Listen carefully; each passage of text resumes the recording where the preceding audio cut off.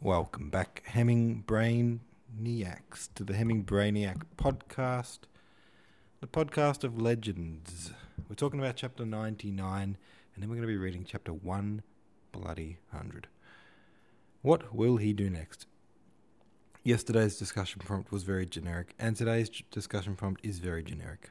I feel like you could apply these discussion prompts to every chapter in this whole book. But hey, nevertheless, those were the discussion prompts. Interesting thing, to find the place on the chapter, I searched for just the last few words of yesterday's chapter to find the place again, which I just searched for prevent himself from crying, which was sort of the last 4 words of the chapter. And that string of words had turned up 3 times previously in the book. 2 times previously in the book. This was the 3rd time that he said to prevent himself from crying. I thought that was kind of interesting. That's a lot of times for someone to, try to prevent themselves from crying in one book. Swim said the mama fishy said this: I had a eureka moment last night. Philip's present money troubles were foreshadowed by his mother. She did not know how to manage money. Philip was left with only £2,000. Note, £2,000 was about £260,000 back then. I'm fairly sure she would have squandered it all away if she had lived. I still don't understand, that's a lot of money by any standard. That's £260,000 is, I think, nearly 500,000 Australian dollars. It's $500,000. I just feel like he could pretty much have done whatever he wanted from there. Alas, Philip did not know how to manage money. Now it is all gone, and it didn't have to be this way. Drives me nuts and also breaks my heart. So many times I have wanted to reach into this book and shake him until his teeth rattled. 2 ways this book can go now. Philip keeps spiralling downward until he is dead, or he pulls himself up by his boot straps and gets on with life after learning some valuable lessons. Entrepper said this: the author is merciless. I love it. Tear your main character into pieces, take away everything, and watch him learn as he hopefully puts himself back together in better, happier, wiser human. This is what I need to do to my main character in my fantasy story. I knew something important was missing, but I couldn't put my finger on it. Thanks, Somerset.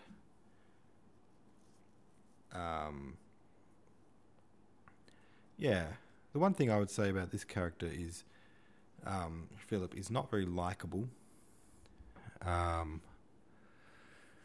And that's a big risk with a book. You always divide your readers if you make a not-likable main character. I've done it in 2 of my novels. The main character has been not likable. And I do it because I think it makes them interesting. And I also like to take an unlikable person and then sort of unravel them and try to figure out why they're that way. But you will get less positive reviews if you do that. Because some people will give a book a bad review just because they didn't like the main character. That's kind of one of their main criteria for if they like a book or not. And so it's a big cross against that book if the character is unlikable. So, there you go. There's my word of caution. If you're thinking of Somerset's Philip as a character, if that's, like you're saying, him being torn to pieces and everything taken away from him, that all sounds very good. But if you're going to follow Philip's lead and be a total unlikable person, then, just tread with caution. That's all I'd say. Or just be prepared that some people will dislike your book. Some people will dislike this book of Human Bondage just because they don't like the main character. Anywho, I think we should read chapter 100. Sorry for saying hundredo. Let's just continue though. Saturday. That's a 1-word sentence. Saturday, full stop. It was the day on which he had promised to pay his landlady. He had been expecting something to turn up all through the week. He had found no work. He had never been driven to extremities before, but he was so dazed. Extremities? Aren't extremities like fingers and toes? He had never been driven to extremities before, and he was so dazed that he did not know what to do. He had at the back of his mind a feeling that the whole thing was a preposterous joke. He had no more than a few coppers left. He had sold all the clothes he could do without. He had some books and one or two odds and ends upon which he might have got a shilling or two, but the landlady was keeping an eye on his comings and goings. He was afraid she would stop him if he took anything from his room. The only thing was to tell her that he could not pay his bill. He had not the courage.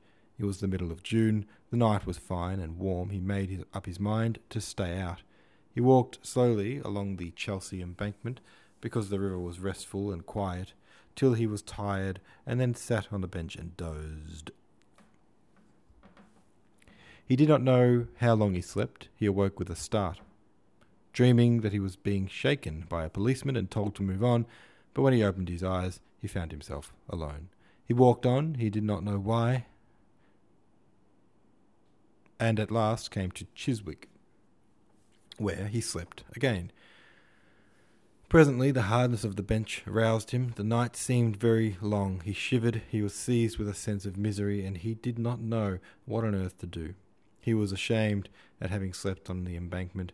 It seemed peculiarly humiliating, and he felt his cheeks flush in the darkness. He remembered stories he had heard of those who did, and how among them were officers, clergymen, and men who had been to universities. He wondered if he would become one of them, standing in a line to get soup from a charitable institution. It would be much better to commit suicide. He could not go on like that. Lawson would help him when he knew what straits he was in. It was absurd to let his pride prevent him from asking for assistance. He wondered why he had come such a cropper. He had always tried to do what he thought best, and everything had gone wrong.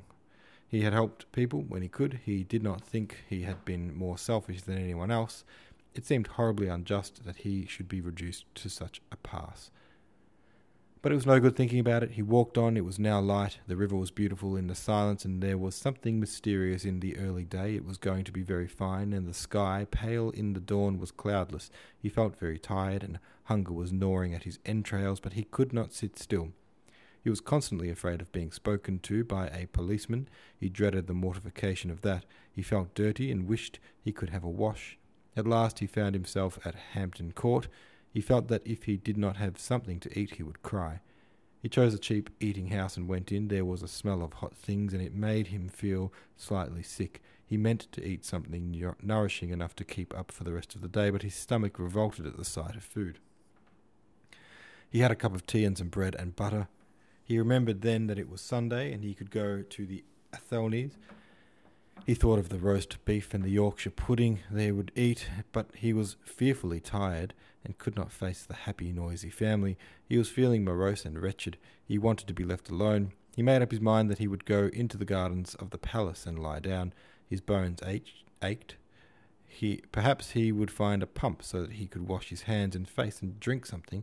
He was very thirsty, and now that he was no longer hungry, he thought with pleasure of the flowers and the lawns and the great leafy trees. He felt that there he could think out better what he must do. He lay on the grass in the shade and lit his pipe. For economy's sake, he had for a long time confined himself to 2 pipes a day. He was thankful now that his pouch was full. He did not know what people did when they had no money. Presently he fell asleep. When he awoke, it was nearly midday, and he thought that soon he must be setting out for London so as to be there in the early morning and answer any advertisements which seemed to promise. He thought of his uncle, who had told him that he would leave him at his death the little he had. Philip did not in the least know how much this was. It could not be more than a few £100. He wondered whether he could raise money on the reversion, not without the old man's consent, and that he would never give. The only thing I can do is to hang on somewhere till he dies. Philip reckoned his age. The vicar of Blackstable was well over 70. He had chronic bronchitis, but many old men had that, and lived on indefinitely. Meanwhile, something must turn up. Philip could not get away from the feeling that his position was altogether abnormal. People in his particular station did not starve. It was because he could not bring himself to believe in the reality of his experience that he did not give way to utter despair. He made up his mind to borrow half a sovereign from Lawson. He stayed in the garden all day and smoked when he felt very hungry. He did not mean to eat anything until he was setting out again for London.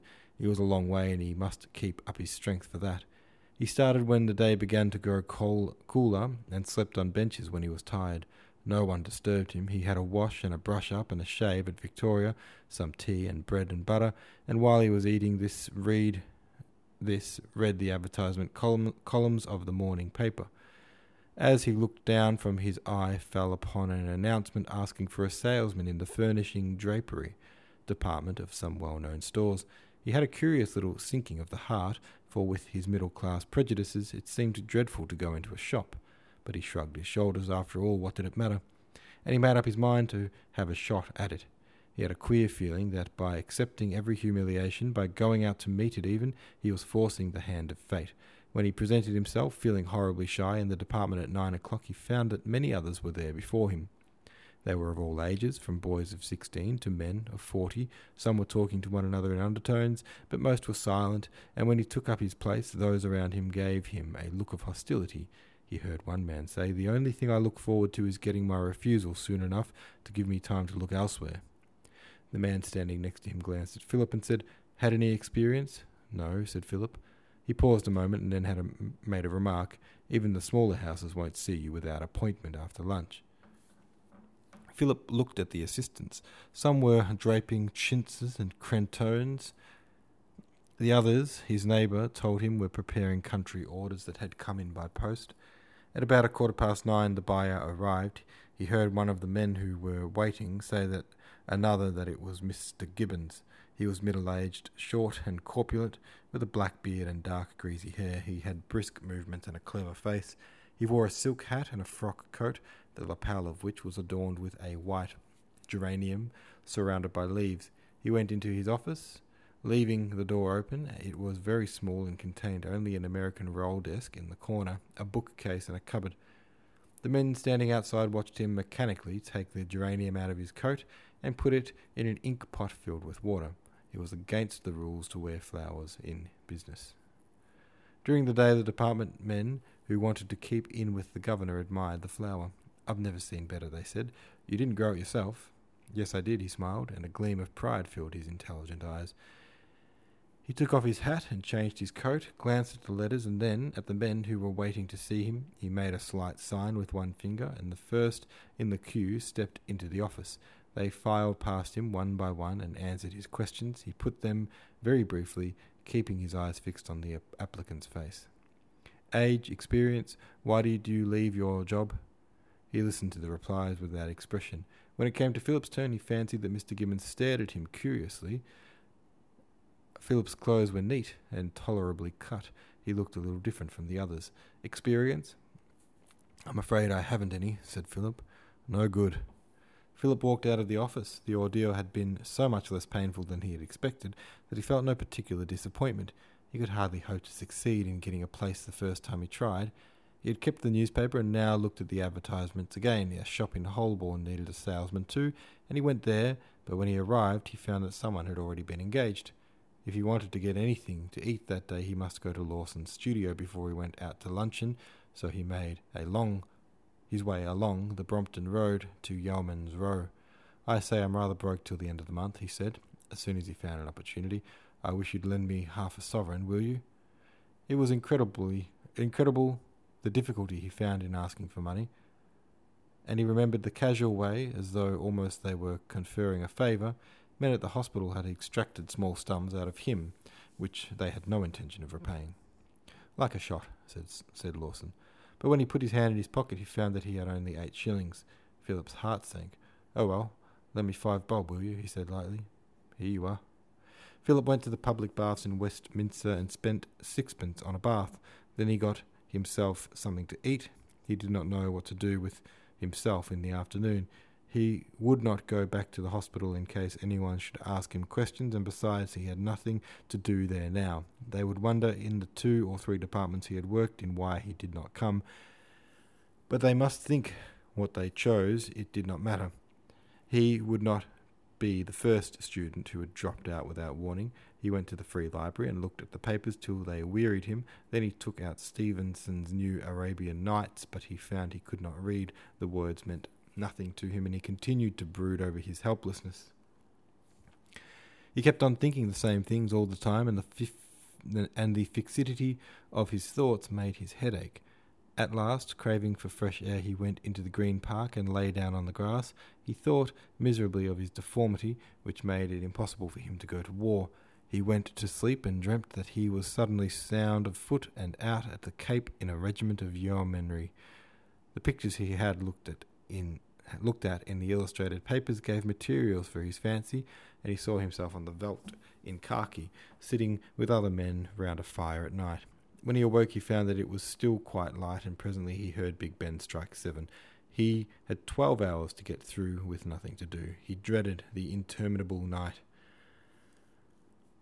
The sky was overcast, and he feared it would rain. He would have to go to a lodging house where he could get a bed. He had seen them advertised on lamps outside his houses in Lambeth. Good beds, 6pence. He had never been inside one and dreaded the foul smell and the vermin.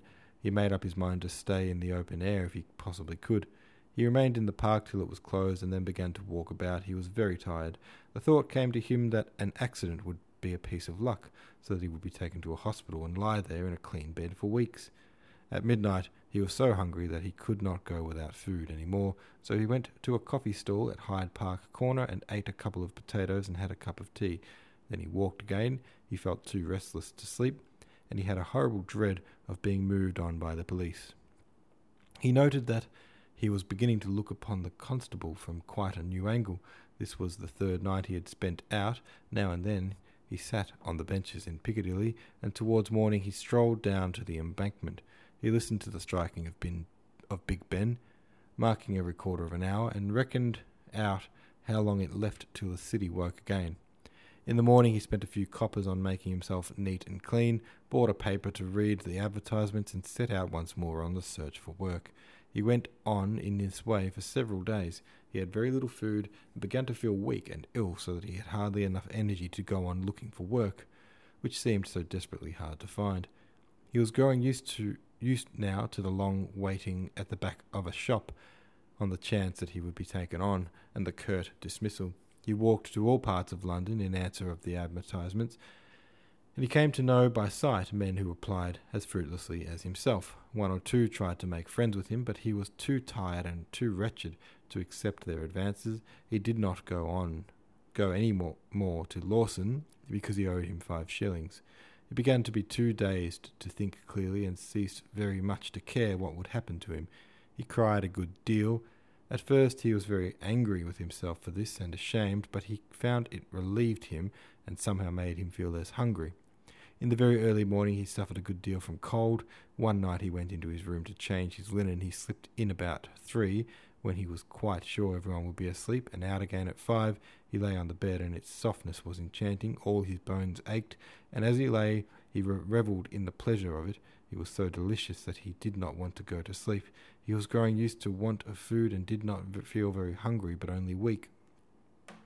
Constantly now at the back of his mind was the thought of doing away with himself, but he used all the strength he had not to dwell on it, because he was afraid the temptation would get hold of him, so that he would not be able to help himself. He kept on saying to himself that it would be absurd to commit suicide, since something must happen soon. He could not get over the impression that his situation was too preposterous to be taken quite seriously. It was like an illness which must be endured, but from which he was bound to recover. Every night he swore that nothing would induce him to put up with such another, and determined next morning to write to his uncle, or to Mr. Nixon, the solicitor, or to Lawson. But when the time came, he could not bring himself to make the humiliating confession of his utter failure. He did not know how Lawson would take it. In their friendship, Lawson had been scatterbrained, and he had prided himself on his common sense. He would have to tell the whole story of his folly. He had an uneasy feeling that Lawson, after helping him, would turn the cold shoulder on him. His uncle and the solicitor would of course do something for him, but he dreaded their reproaches. He did not want anyone to reproach him. He clenched his teeth and repeated that what had happened was inevitable just because it had happened. Regret was absurd. The days were unending, and the 5 shillings Lawson had lent him would not last much longer. Philip longed for Sunday to come so that he could go to Athelney's. He did not know what prevented him from going there sooner. Except perhaps that he wanted so badly to get through on his own. For Athelney, who had been in straits as desperate, was the only person who could do anything for him. Perhaps after dinner he could bring himself to tell Athelney that he was in difficulties. Philip repeated to himself over and over again what he should say to him. He was dreadfully afraid that Athelney would put him off with airy phrases that would be so horrible that he wanted to delay as long as possible the putting of him to the test. Philip had lost all confidence in his fellows. Saturday night was cold and raw. Philip suffered horribly. From midday on Saturday till he dragged himself wearily to Athelney's house, he ate nothing. He spent his last 2p on Sunday morning on a wash and a brush-up in the lavatory at Charing Cross. There you go. There's that chapter for you, chapter 100. Thanks very much for listening. I'll see you tomorrow.